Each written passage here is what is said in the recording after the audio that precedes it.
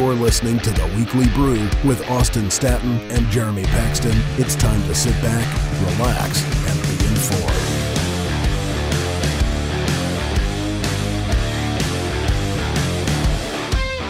Welcome to episode 108 of the Weekly Brew podcast. My name is Austin Staton, and I'm joined in studio with Jeremy Paxton. Hunter Atkins is off in Vietnam, I suppose. But Jeremy, it's week one of the NFL season. It just passed us. Week two of the college football season, and we are both Baylor grads. We are both residents of the city of Houston, and it wasn't the best week for us. No, it certainly wasn't. I think in looking back at my eagerness to get into the football season, I'm now thinking it's about time to pack it in and maybe find another Basketball hobby. Season? Go on a long Baseball? No. I'm talking about like long hunting trip away from all electronics. Anything that could give me a score or an update on the Texans or the Bears. It's a brutal time to be a fan of either of those teams. But on the bright side, though, I think that the weather's cooling down. We've had no rain in Houston, which is amazing. And honestly, there's maybe a silver lining to everything that's going on.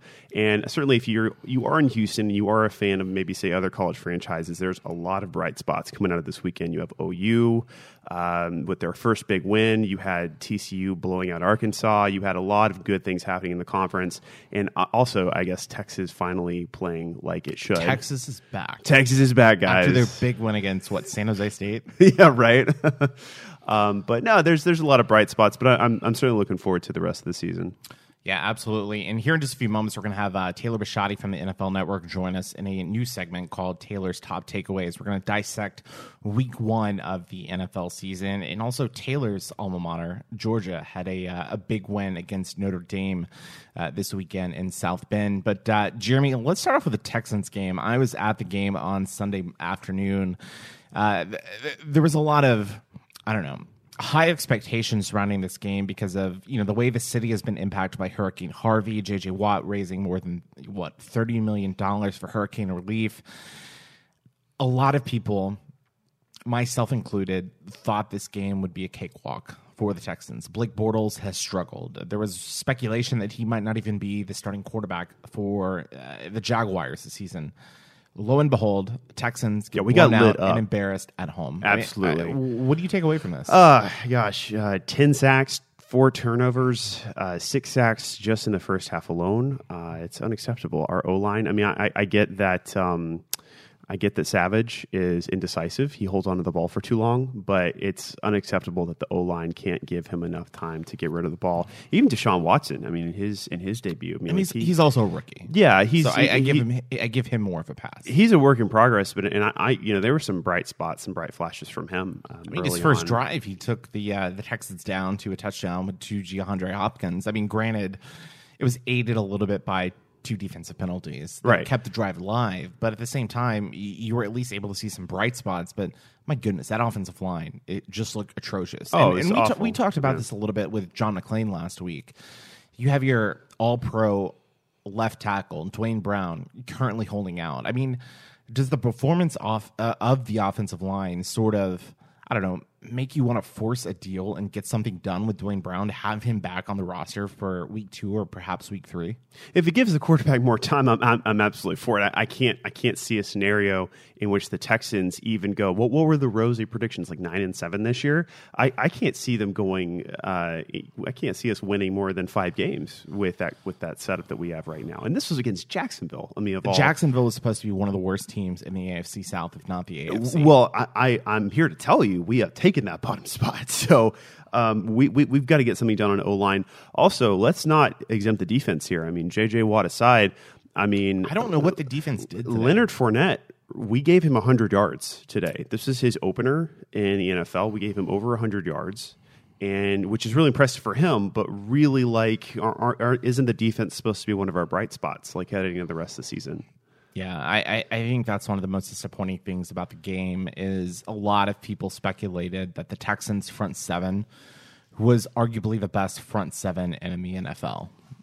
On Sunday, they proved that there's a lot of question marks. Tackling, putting pressure on the defense, or putting pressure on the offense, those were all major concerns. And I don't know. I mean, the Texans have it difficult. They have a short week coming up against Cincinnati, and then they have to go on the road to Foxborough to play the Patriots. I mean, you're looking right now, in my opinion, at an 0-3 start.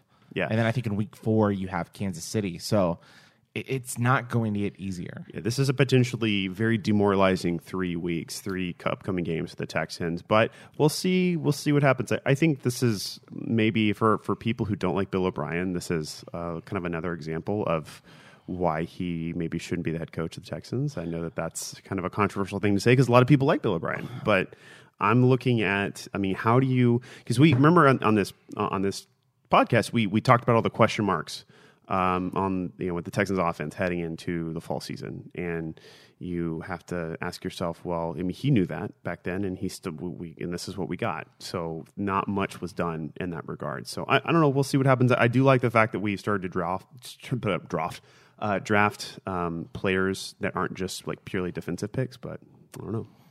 Yeah, and unfortunately for both myself and you, we are also Baylor fans. Baylor played horrible against UTSA. They are now 0-2 on the season with losses to Liberty and UTSA. And it's not going to get easier. They have Duke next week, this Saturday coming up. And Duke beat the snot out of their Big Ten foe, Northwestern. And then week 4, they have an Oklahoma team that just went to Ohio State and embarrassed the Buckeyes. I mean, if you're a Baylor fan right now, I mean, what do you think the outcome of the season is? I mean, before the season started, I thought 5-7, 6-6 was the high watermark, but that was before you went 0-2 against arguably the 2 easiest teams on the schedule. Right. And here's the horrible thing about all of this for Baylor fans is we know Matt Rule's new coach. We know that he's had to play a lot of freshmen. We know that 15 freshmen. How many guys had to burn their red shirt yesterday? I think it's like 15 freshmen and redshirt freshmen. Yeah, it was obscene. Like 12 guys between these last 2 games had to burn their red shirts, which shouldn't happen. But that aside, I mean, these are obviously we can't count Duke as a part of this because they're a higher caliber team. But these 2 teams, UTSA and Liberty, should have been the games where Matt Rule says, you know what, I'm an effective game manager. The scheme I have is going to work. Like, these might not be pretty wins, but they're wins regardless, and he hasn't done it. Right. He hasn't done it. And last week it was the defense, and this week it was the offense. And here's the deal. The offensive line, just like the Texans, is terrible for Baylor. I mean, Anu Solomon, the quarterback, granted, he did not have a great game. He was not accurate passing the ball. His completion percentage, horrendous. He doesn't even have an offensive line to give him a second to at least look down his reads. And I hear a lot of Baylor fans speculating and suggesting that Zach Smith is the answer to help the offense get to that next level. Anu Solomon is mobile. Zach Smith is a big guy. He's not big and he's slow. He's not a mobile. He quarterback. might be a little bit better of a deep passer behind that offensive line. Yeah, Zach Smith might be more accurate with deep passes. I know that Anu kind of struggles a little bit, and then also our receiver core. Let's not. I want to place all the blame on Solomon because he's actually done. I feel like against Liberty, like he had some really pretty balls that got dropped. He single-handedly, in my opinion, kept Baylor in that game. Yeah, he absolutely did. But despite that, it doesn't fall down to the quarterback. This is a complete problem with, I think, Rule's scheme as it is right now, where he just really, the offense doesn't have an identity yet. And I think until that happens, we're not really going to see better results. I mean, look at his record at Temple.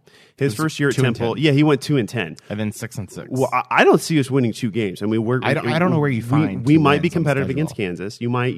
I mean, Kansas lost to Central Michigan. You might have, competitive nature against Iowa State because it's a home game, but potentially. Which, by the way, credit. I don't know. Iowa State actually didn't look too bad. They were edged out by Iowa. I forget what they call that game, the rivalry game, but Cy-Hawk Trophy. Yeah, well, no one Cy-Hawk Bowl. No one outside Iowa knows what that's called. But they got edged up. But I watched that game yesterday. They looked okay. So I mean, if you're a Baylor fan right now, if you're a Baylor booster, and you're looking at the people in charge, you're like, what? You're frustrated. Did you just bring to our university? I know that we're going to have a down year, but man, this is much, much worse than I think any of us were expecting. All right, so let's talk a little bit about other college football teams. Week 2, I think the team that probably impressed me the most was Oklahoma, going on the road to Ohio State, winning that game in blowout fashion. And to be perfectly transparent, that game was not as close as the score indicated. I think Oklahoma dominated that game in the first half, dominated the game obviously in the second half to come out with a big win. Baker Mayfield clearly inserted himself in the Heisman Trophy conversation. He's been a finalist for the last 2 seasons. I think him, Lamar Jackson, and then some of the quarterbacks out west have to be considered some of the front runners. But my gosh, it looks like the Big 12 race is coming down to 2 teams this year, and it's Oklahoma and Oklahoma State. Maybe you could throw in TCU and Kansas State as a team that could maybe squeak by and get a few upset wins, but those 2 teams, especially Oklahoma, look like the class of the Big 12.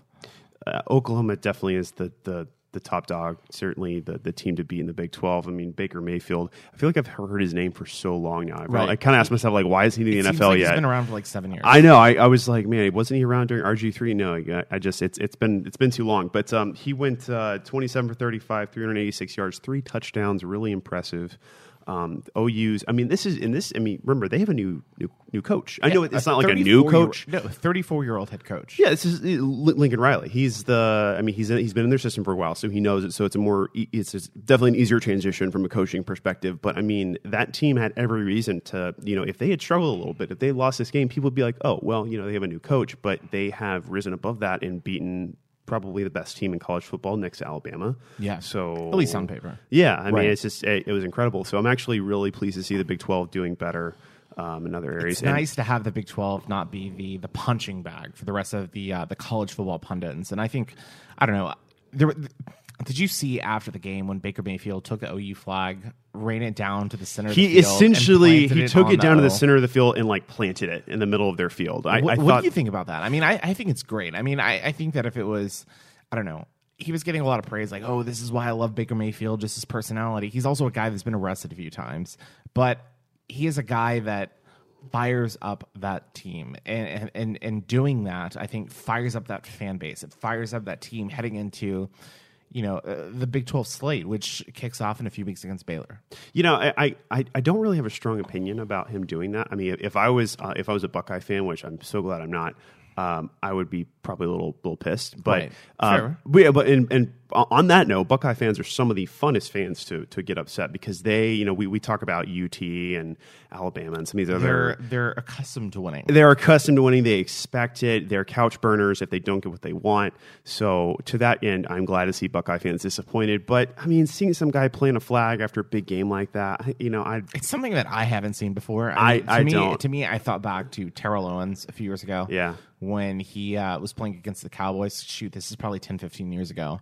Scored a touchdown, ran, and slammed the ball on the Star in Dallas. I mean, I don't know. It reminded me of that, but just the fact that it was done after the game, hats off to Baker Mayfield. He played one hell of a game, and I think he probably deserves a little bit to celebrate like that. He absolutely does. And I think for Oklahoma that, under Bob Stoops had some really big games that were huge disappointments, especially against Clemson. If right. you remember those big bowl games. So I'm glad that that program seems to have turned a corner and hopefully on behalf of the Big 12 compete for the playoff this year in a real way. Yeah. And one team that could potentially, I don't know, throw a little wrench at the plans of the Power 5 schools would be the University of Houston under first-year head coach Major Applewhite. Of course, their first game of the season was canceled against UTSA as a result of Hurricane Harvey, but they went on the road, played Arizona, good Arizona team, came out with a win, and Major Applewhite's debut as the Cougars head coach, Ed Oliver, just had another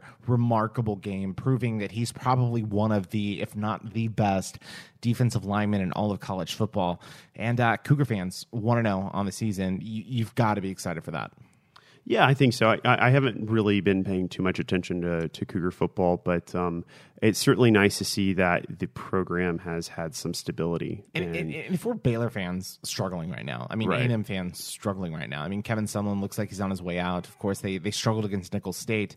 I don't know. Do you adopt U of H as sort of your team that you want to support in a down year for your, chosen team? Yeah, it's actually kind of funny. I was in Academy the other day, and Academy here in Houston just decked out with Cougar stuff, and I actually toyed around with the idea of buying a U of H shirt. No, I did. I was like, man, can I really adopt this as my team? I don't think I can do it. I don't think red looks good on me. I look like a lobster, but no, I just... You say that and I'm wearing red right I know, now. yeah, you actually do look like a lobster. You got a little bit of sunburn. I do have some sunburn from tailgating at Energy Stadium. Yeah, well, I will certainly root for the Cougars. They're not playing Baylor in any way, which is nice. No, I'm happy for them. I hope that I think from my perspective, and I think any team that's kind of in a down place right now, you're not really paying attention to much beyond just trying to look away from the game that you feel like you have to watch every Saturday. I'm going to stop real quick. Going back to the teams that we have to watch, for us, that's Baylor. I want to call out some Baylor fans right now. There's a lot of frustration among Baylor fans right now that Baylor is 0-2. Look, we all knew this is going to be a long and difficult season. But the fact that some of these Baylor fans are, saying that we should fire Matt Rule is absurd. It's 2 games. I think Baylor fans that believe this team could go 8-4, 9-3 were completely irrational after last year's 6-6 season. People think that this team has all of the talent in the world. And yeah, sure, that might be true. But these were players recruited to play under Art Briles' scheme, right? So these weren't necessarily the most talented players. They were fit for his particular scheme. All of these Baylor fans that are suggesting that Baylor needs Art Briles back are delusional. They are part of the problem. I mean, Art Briles is the reason why this program is in the position that it is right now. Yeah, I'll say this much. I won't roast individual people, but I will say there is I do think there tends to be this sort of like hindsight bias with a lot of fans. For schools that are in a position like this, we're not the first. I mean, you had Penn State, you've had other programs that have lost significant amounts of their athletic department or like football infrastructure, and all of a sudden had to look back on what they have now and long for what was. I think that people that are really eager to sweep what happened under the rug, you can be sympathetic to Briles, yet understand that what happened in that program was wrong, and that he had to ultimately be held responsible for what happened. And the problem that I have is people suggesting that Briles did nothing wrong still right. to this day. Oh, sure. Well, and there are people. I mean, despite there are always going to be people who think like that. There's still a lot of people who think that Joe Paterno did nothing wrong. And I think that says more about human psychology and sort of how people work and operate rather than it does about a particular fan base. I think that if you took Nick Saban, for instance, let's say Nick Saban tomorrow, there's some allegation that ends his career tomorrow. You're going to have Bama fans that for a generation will talk about how Nick Saban got screwed over something, even if it was done in the middle of broad daylight. Even if it was something that was so scandalous he couldn't stay at the program. Is that a problem with college football? No, I think it's a people problem. I think this is just something that's a part of human nature. I think that we have things that we're attached to, especially when they give us something so valuable that we want that it's hard to let go. It's hard to let go. There's this phenomenon in psychology. It's a perseverance of belief. It's in spite of evidence, you believe something anyways. In spite of evidence to the contrary was what I mean. But I think it says more about people than it does about a particular fan base or college football in general. That's totally fair, and I think all wounds will sort of heal when these programs continue to rebound. Of course, we see Penn State rebounding, blowing the cover off of Pitt earlier this week. I think in 2 to 3 years when Baylor starts winning games, I think that you're going to start seeing fans come around and get over this, love fest for Art Briles, which I think just needs to stop. But anyways, I mean, it's been a tumultuous first week for college football and the NFL for both you and I, our fandom. But we've got a fun show on deck. We're going to recap week 1 of the NFL season with Taylor Bisciotti of the NFL Network and Taylor's top takeaways. Also, if you want to follow our work, we suggest that you search Weekly Brewcast on Facebook, Twitter, and Instagram. Also, you can subscribe to our website at weeklybrewcast.com. But Jeremy, although Hunter's not here, we've got a packed show on deck, so it's time to sit back, relax, and be informed. You're listening to the Weekly Brew.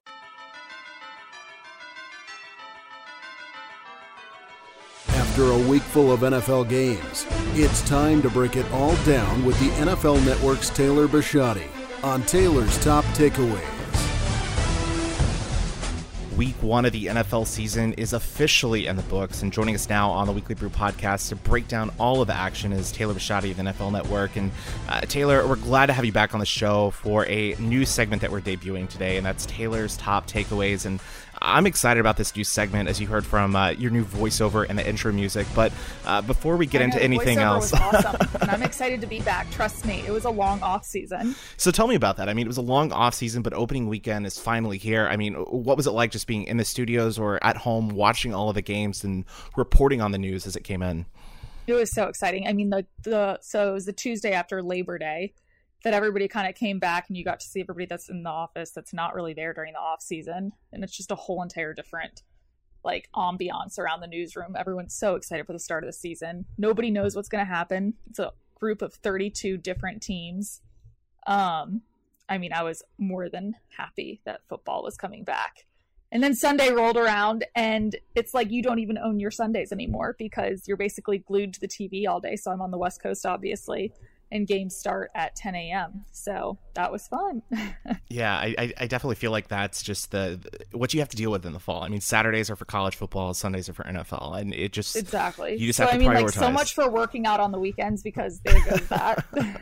Unless you get up at like 5 a.m. But all right, so before we get into your top takeaways, I want to talk a little bit about the Texans because, you know, we are a Houston-based podcast, and they did not look good on Sunday, Taylor. And, you know, they have a short turnaround.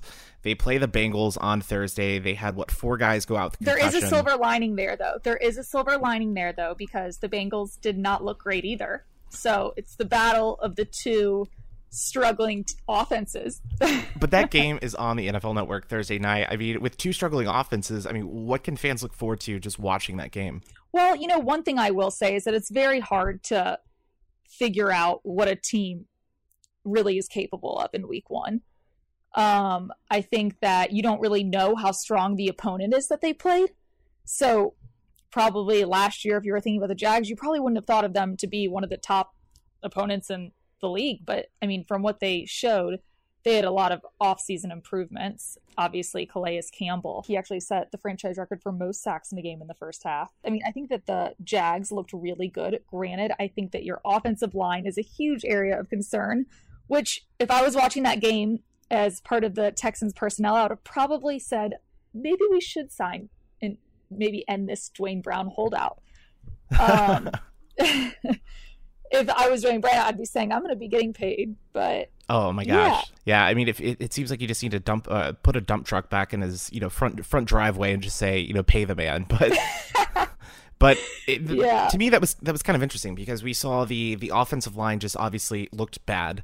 Tom Savage looked like he held on to the ball. He wasn't necessarily mobile. And in the second half, you have to put in Deshaun Watson. Going into that. Right. Yeah, and we kind of knew that going into the season is that Bill O'Brien was so gung-ho on starting Tom Savage and saying that he was their starting quarterback and that's who we're investing in. But at the same time, you know that that's not going to be the starting quarterback for the future. You knew that when they drafted Deshaun Watson, that's who they're putting their stock in. Yeah. And so while it is interesting and probably frustrating to Tom Savage that he was benched just after one half, he was sacked 6 times. He's not a mobile quarterback. The offensive line isn't holding up for him. In Bill O'Brien's mind, he's probably thinking the only thing that I can possibly do right now is put in a quarterback that is mobile and that can move around. And that's exactly what he did. And ultimately, Deshaun Watson, who is a rookie in the NFL, had played better. I mean, he played better. He definitely played better. The offensive line didn't really hold up any better for him. He still got sacked 4 times. But he provided like a spark almost when he came into the game. I mean, I was at the game on Sunday, and the fans in the first half were chanting, "We want Watson, we want Watson." When he came in, it was almost like it wasn't quite as loud as the J.J. Watt roar when he came out with the Texas flag after Hurricane Harvey, but it was they knew that a new era had just begun in Houston.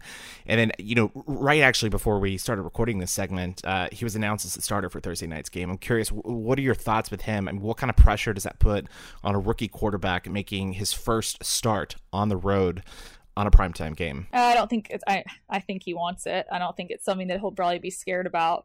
The only thing that I was concerned with is that there was question as to whether or not he would be named the starter just because he was limping off the field after the game. But James Palmer, one of our reporters, reported today that he took from what was open to the public at the practice, he took all first snaps at the offensive line. So he seemed to have been fine. And then it came out that it's going to be a game time decision. And then Bill O'Brien just, I guess, decided to change his mind again and announce that he is, in fact, the starting quarterback. Yeah, it's so weird. It's like it's almost like the Browns where they had, 55 starting quarterbacks in the last 5 years. It's like Bill O'Brien just a notch below that with all the different quarterbacks that he's had in the 4 years in the Texans organization. But I don't know. We'll see what happens. The game is Thursday night on the NFL Network. And Taylor, obviously, the name of the segment is Taylor's Top Takeaways. And there were some teams that honestly impressed me this past week. I mean, you had the Chiefs doing what they did on the road in New England. A huge surprise. Yeah. That was a fantastic way to kick off the season. Alex Smith played out of his mind. Kareem Hunt, the rookie out of Toledo, 148 yards, 17 carries. I mean, the guy was just, I don't know, it's like he was shot out of a cannon. Yeah. I mean, seriously, shot out of a cannon. That was definitely an exciting way to kick off the season. I think that everybody was expecting the Patriots, obviously, to win.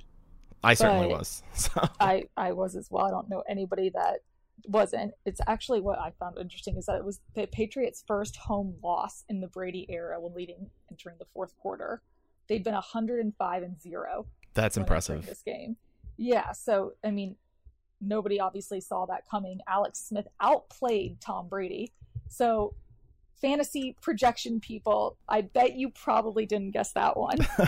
I could tell you I had a little parlay gambling wise, and I did not hit that as a result of the Patriots. But so there were some other teams that surprised me. I thought the Rams looked good. I thought the Raiders looked good. But if you're looking at your kind of your top takeaways, who were some of the teams or players that impressed you the most in week one? The Rams definitely were a big surprise to me, but I also think that you have to take into consideration that the Colts aren't that strong of a team, obviously, this year. Not only do they not have Andrew Luck, who's also been announced to not start for week 2 as well, but I mean, their defense just looked terrible. I mean, their offense, I don't really know a part of their team that didn't look like they were struggling. So the Rams did look great. Goff looked great. I think they've got some offensive weapons like Cooper Kupp that they didn't have last year, and he obviously looks fantastic. So it's definitely going to be an interesting season for them. And then, of course, their new head coach, Sean McVay, I think that he perfectly exemplified what that team can do with a creative offensive mind. They're going to be a very fun team to watch. But the Vikings, God, they looked amazing too. I did not see that coming. But Sam Bradford, he's got some issues, but accuracy is definitely not one of his issues. He's got a strong arm. He's one of the most accurate quarterbacks I think I've ever seen. Dalvin Cook at running back. I mean, he's a beast, a force to be reckoned with.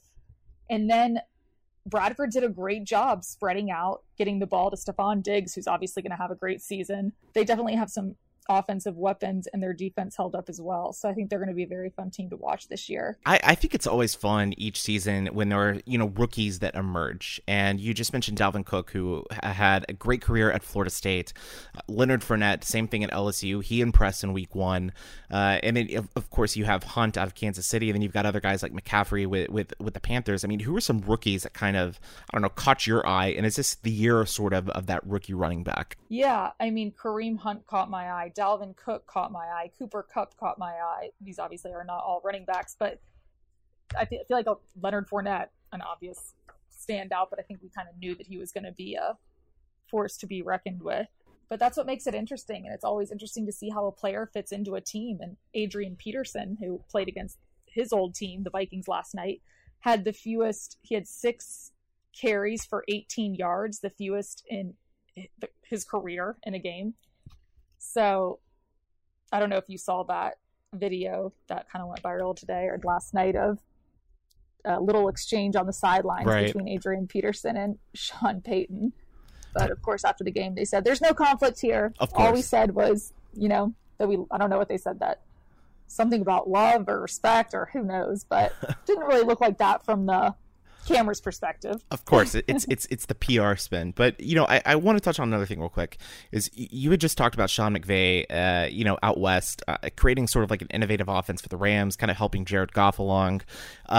that team to me is very intriguing. I mean, they've got talent on defense. They've got some of the best defensive players, defensive linemen in the league. Think about it. Aaron Donald wasn't even in. Exactly. Yeah. So I mean, how good can that team be? And do you see them maybe, I don't know, competing with a Seattle in that division? Yeah, I really do. I mean, I think that they like we just said, like they've got some great offensive weapons, and Jared Goff is a first-round draft pick quarterback, and not saying that means everything, except he obviously has a skill set that wasn't tapped into last year. And I think that Sean McVay saw that, having such a strong offensive mind, and he was the old Redskins play caller, and he knows that he's got to play to Jared's strengths, which is what a good coach does, is that they find the player's unique skill set, and why wouldn't you play up to it? Yeah, and speaking of unique skill sets, it looked like on the opposite side of the ball, Scott Tolzien had a unique skill set for throwing pick sixes through two of them. I don't think that came as that much of a shocker, though. But I mean, this is something that we talked about, a few weeks ago, last time you were on the show, was Andrew Luck. Like, what's going on with him? We both said that it was interesting that nobody in the media was talking about it, and here he is. He's not going to play week 2. I mean, what's going on with the Colts? Is he going to play this season, or are they going to have to go with someone like Jacoby Brissett? I mean, who knows? I thought that trade was very telling in itself. After claiming that, Luck is totally fine, I think that everybody kind of knew that Luck wasn't totally fine because nobody in the organization seemed to be talking about it. And that's obviously a red flag. So I really don't know, but it's very interesting. Well, as a Texans fan and a fan of the I guess the AFC South, I'm kind of hoping that he's a little bit delayed coming back, just so I don't know, maybe the Texans gonna get a little easy matchup, because of course they've got the tough game on the road, and then they go to the Patriots. They're absolutely the Cinderella story if they were to go to the Super Bowl, just with Hurricane Harvey and all the good that JJ Watt's done. So, but I will tell you this: it was kind of interesting. Just the disappointment among Texans fans. But when I was listening to the national media, just the different talking heads covering the NFL, a lot of them were almost saying it's okay to look past this game for the Texans because of what they went through with Hurricane Harvey. But then when you listen to the local media, people were calling for Bill O'Brien to be fired. So I'm kind of curious from your perspective. I mean, can you take anything out of that week 1? I think that fans and people just have a tendency to overreact after 1 week. Obviously, their performance wasn't great. I don't necessarily, obviously Hurricane Harvey, I'm sure, did have an impact. I don't necessarily know if it really impacted their offensive line specifically. No, I think that give a coach some time to settle. I mean, you never know what this week could bring you. Maybe it's a blessing in disguise that you guys are playing the Bengals. It could be, and who knows? Maybe Deshaun Watson has a hell of a game and takes over and is the quarterback. Yeah, I mean, he didn't go into week 1 thinking that he was even going to probably see the field. So right, and speaking of other guys that didn't necessarily think they were going to see the field when the season started going through training camp, DeShone Kizer and the Browns. I mean, they've been the laughing stock for the last few years. That's another perfect example of a team where they were basically keeping up with the Steelers in every aspect of the game, the entire game. The Browns, really? I mean, that's usually the team that. That's the one team that you can project. That's the one team that you can kind of take a cat nap during. Exactly. I mean, that's a terrible thing to say, but in the most recent years, they just haven't been a strong team. And they came out looking better than I've seen them in a long time. And another player who didn't play is Myles Garrett. And so imagine what they could do if they did have Myles Garrett on the field. So what do you make about that AFC North? I mean, the Ravens looked good in their shutout win. Pittsburgh has a great offense. That's a division that looks really interesting to me right now, because you can't really tell, because they did play, nobody really knows what kind of teams these teams have. If I were to have gone into the week 1, I would have said the Steelers are going to blow the Browns out. And, the Bengals-Ravens is going to be kind of like a toss-up. I thought it could go both ways. I was a little nervous for the game. The fact that they shut the Bengals out and they had Danny Woodhead out within, shortly in the game, I think that I don't know if the Ravens are really that good, because they didn't look that strong on offense, I would say. Their defense is definitely what carried them for a while. And I don't know how good they really are. I think that Jimmy Smith did a great job shutting down AJ. So AJ Green. So I thought that he obviously was a non-factor for them in the game. So that was to Jimmy's credit. Yeah, and that's the thing. Week to week, things can change in the NFL. But I kind of want to touch on a little bit of, I don't know, controversy, I guess, surrounding some of the week one games. And to me, the controversy surrounds Ezekiel Elliott and the Cowboys, of course. They won the game in I think impressive fashion against a Giants team that a lot of people were impressed with, but he's got this 6-game suspension just kind of hanging over his head at this point. And I'm kind of curious. We see the NFL Players Association trying to litigate this and to get this suspension, saying it wasn't collectively bargained. Domestic violence was surrounding it. I'm curious, what is your perspective on what is going on with the Cowboys and Ezekiel Elliott? Domestic violence should not be tolerated in any capacity, but he's not necessarily appealing the fact that those incidences occurred. He's appealing the process that was used. I have a feeling that this is going to be something that's going to play out similar to how Tom Brady's played out. Obviously, they were two very different topics. One was surrounding domestic violence and the other is surrounding deflated footballs. So yeah, I think that it will take a long time. So I personally, obviously this is just an opinion, I don't see him not playing this year. I think it's something that's going to take a long time to decide on. And I don't think he'll be serving his 6-game suspension this year. Yeah, I'm kind of in the same boat. I think it's going to be like Tom Brady, where at some point next year or sometime this spring. Which is a big bummer for me because I totally drafted in my fantasy league McFadden, thinking that he might be the one that's going to be getting some of these. Well, we had a guy in my it's fantasy all about league. Fantasy, obviously. Yeah, exactly. We had a guy in my fantasy league that drafted him like number 5 overall. And he was like, this could backfire on me, but I have confidence. And I guess it worked out for him. Another nail-biting game was last night's game. Here I thought I was going to get to go to bed early, and apparently not. What a game. I'm kind of curious. What did you think about that? I mean, to me, it was interesting. It was your second Monday night game. And, of course, ESPN does this. Each opening Monday night, they have 2 games. And this one, it was kind of unique. Beth Mowens was the play-by-play voice for the game, and she was calling it. I thought she did a pretty cool job. I think she did an amazing job. I think she did a phenomenal job. I think that she almost carried the broadcast. All right, so we've got week 2 of the NFL kicking off, honestly, Thursday with the Bengals and the Texans. But there were some interesting matchups to me. Patriots on the road at the Saints, Packers going to the Falcons. What are the big storylines for you as we head into week 2? The Patriots going to the Saints. Let's see. I think that will be an easy toss layup for them just because the Saints just did not look that good last night. It looked like their offense was struggling a little bit. Their defense was obviously struggling, but that wasn't that much of a shocker.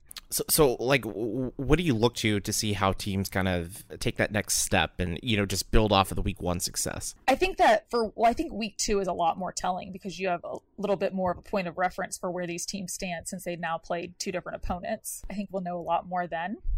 But again, like you said, any given Sunday, anything can happen. That's what makes the league great. And, speaking of great things, this past weekend, you launched a new show on the NFL Network called, in case you missed it, All 32. I actually did get the chance to watch it on the DVR. I thought it was great. For our listeners out there that might not be on the DVR. I love that you say that. I'm sorry. It starts early in the morning on Saturday. Does start. I can't. Listen, I don't blame you. The fact that you even watched it, I appreciate it. So tell us about the show. I certainly wasn't going to be waking up at 5:30 on the West Coast to see it. So tell our listeners about the show and kind of what they can expect. It's a really great concept. I think it's a great concept. So all clubs, all 32 teams produce their own content, and as you know, a team and an organization that surrounds themselves with the players and who they really are, get to know them better than anybody that just covers them every once in a while. So they usually get the best stories on these players, the neatest like hole in the wall features that you're going to find out about people and the awesome stuff that these clubs do around the community. And so what it is that the different teams submit their best content to us and we choose it and we kind of hit on something that's funny, emotional, bizarre. So in our first episode, speaking of the Texans, they were actually featured in it. So thank you to the Texans for sending a video.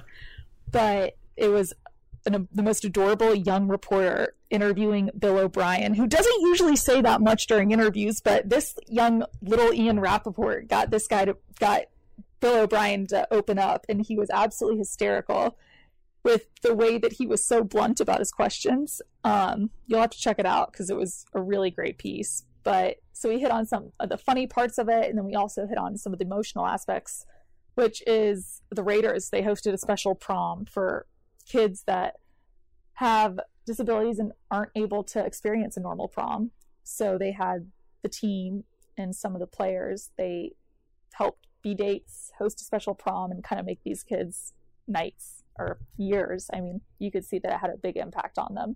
That's pretty so cool. We just try to get the great, like the good content that people don't always get to see about the NFL and the different teams and highlight it. I think that's cool. It provides a unique perspective to, just the all 22 film that you would see on most recaps. But Taylor, it's always great to have you on the podcast. And I know that I'm definitely excited about this new segment. I'm so Taylor's, excited about it. It's going to be great. Yeah, it's great. And so for people that kind of want to follow you outside of, the segments each week, what is the best way for them to connect with you on social media? I'm on Twitter at Taylor Bisciotti, and I am also on Instagram. I don't do as much video and NFL news on Instagram, but primarily on Twitter or NFL Network. Well, perfect. So make sure to follow Taylor on... Yeah, and also tweet at me or you guys and tell us what you guys want to hear about, and we'll break it down for you. Absolutely. So, Taylor, it's been great. Week 1 is in the books. Definitely looking forward to week 2. Absolutely. It's only a few days away. Closing time. Another great episode of the Weekly Brew podcast. Thanks to Taylor Bisciotti for joining us and talking all things week 1 of the NFL season. And Jeremy, wasn't a great week 1 for Texans fans. Wasn't a great, great week 1 or 2 for Baylor fans. I mean, what do we have to look forward to in the next few weeks? Fantasy football is one. Right now, I'm currently ahead of you, but no, I think. Thanks to Hurricane Irma. there is a wait. Do those points count for what? Like week 11? Like week 11 or something. It's ridiculous. No, I think if you're a Texans fan, I do think that you do have some things to look forward to. I'm really looking forward to seeing what happens on the O-line and how Deshaun Watson can change that dynamic. Yeah, it looks like the Deshaun Watson era is here. Yeah, absolutely. And I was pleased. He had a couple of like bright spots, as I said earlier, that. I think if he can speed up the decision making within the pocket, the O-line doesn't have to work as hard, and they might not. Their lack of talent or lack of skill might not quite, be felt so much as it is with Savage, who just sits there with the ball. And so, I think if you're a Texans fan, you have a lot to look forward to. For the rest of the season, if you're a Baylor fan, hunker down, go to the tailgates, drink, be merry, enjoy life. That's all you got. But wait for basketball season. We've got a couple years. Yeah, we're a basketball school right now. Or women's volleyball here is doing pretty well. Yeah, they beat a top 10 team this week. Yeah, I'm actually. Maybe equestrian. Maybe we can check their schedule. Almost equestrian season, yeah. But nonetheless, it's good to have football back and to be able to have these types of conversations, especially with all the political turmoil going on, everything that's going on with natural disasters, with wildfires out on the West Coast, with Hurricane Harvey, Hurricane Irma, and even Hurricane Jose, who is pushing its way right now as we speak into the Caribbean. But it's nice to be able to have a reprieve with college football and the NFL back on tow. Let me just highlight. I know a lot of our listeners went to Texas A&M, and I want to remind them that they were tied with. I mean, Baylor. I'm not speaking from a position of superiority. No, we have no room to talk. But this is the Texas A&M University here. They were tied with Nicholls State 14-14 in the fourth quarter. Yeah, they did end up making it a more respectable score, but they won the game. I think you should clarify with that. It was not a respectable score. Okay, perhaps not a respectable score. I think putting a good 10 points between you and any opponent is respectable. But this is Nicholls State. I mean, if it was like a Big 12 or right. SEC school, sure, 10 points, great one. Yeah, so kind of a demoralizing loss coming off of UCLA last week. I'm so actually we were talking last week, disappointed we didn't do the podcast later on in the evening. For full transparency, when we recorded the podcast last Sunday, it was in the midst of UCLA's comeback, and we didn't get the chance to talk about it. And then right after we finished recording, we turned on the game, saw UCLA come back from a 30-point deficit and win the game. Josh Rosen, great effort, probably cemented himself among the quarterbacks being discussed for the Heisman Trophy. But my gosh, I mean, A&M. I mean, if you're Kevin Sumlin, your clock's ticking. Yeah, it is ticking. I'm on a side note, that's no excuse to send Kevin Sumlin threatening letters that are racist in nature. That's ridiculous. Right, I agree. I thought that whoever did that, despicable person, because it doesn't move the needle anywhere. It just if you're trying to get rid of Kevin Sumlin, it lionizes him. So I would just it's just so ridiculous why someone would do that and perpetrate their idiocy to the head coach. But that being said, you're a Texas A&M fan. I mean, if you're a fan within is the state 8-5. of Texas, Remember August 5th, 8-5 Texas A&M Day.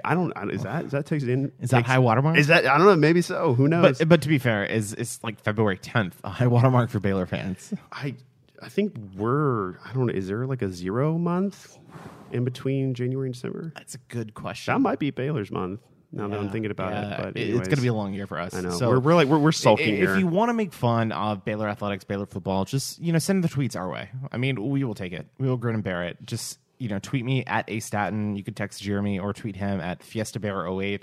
That's right. Or of course, my very serious Twitter account. Or you could check our social media page at Weekly Brewcast. Just search Facebook, Twitter, Instagram, and YouTube. And Hunter Atkins will be joining us again here shortly after he gets back from Vietnam. Have you heard from him since he's been in Vietnam? I mean, do you know what's going on with him? He sent us a picture of himself wearing what looks like a Vietnamese style hat. I don't quite know. It's like something you'd wear like in the rice paddy or something. Like I have no idea. It looked like he was having a good time. It looked like he was frowning. He was like almost like I think it was all for the Instagram. Yeah, it was kind of a weird. All for the Bumble profile. Yeah. Whatever. For sure. Or Hinge or Bumble or Coffee Meets Bagel, whatever it is. Yeah, or Grindr. Who knows? Hunter, you want to come on and let us know what dating apps you're on? No, but I wish Hunter the safest trip back and look forward to his next appearance on the podcast. Yeah, looking forward to hearing some of the stories that he has. As he comes back from Vietnam. Also, looking forward to some of the stories that we're going to have. So we're going to Greece here in just under 2 months with 9 people. I think it's going to be a lot of fun. But looking forward to that, and also looking forward to maybe some victories for our football programs this week. Don't hold your breath. I'm going to try not to. But Jeremy, it's always great to have you in studio and talk a little bit football and some of the issues that are going on this week. Also great to have Taylor Bisciotti debut her new segment this week called Taylor's Top Takeaways, recapping week 1 of the NFL season. But if you want to continue and follow our work, just search Weekly Brewcast on Facebook, Twitter, and Instagram. Also subscribe to our website at weeklybrewcast.com. But Jeremy, it's been great as always having you in studio. And on behalf of my co-hosts this week, Jeremy Paxton and Hunter Atkins, who's somewhere in the world right now in Vietnam doing God knows what. My name is Austin Staten, and we'll see you next week. You've been listening to The Weekly Brew.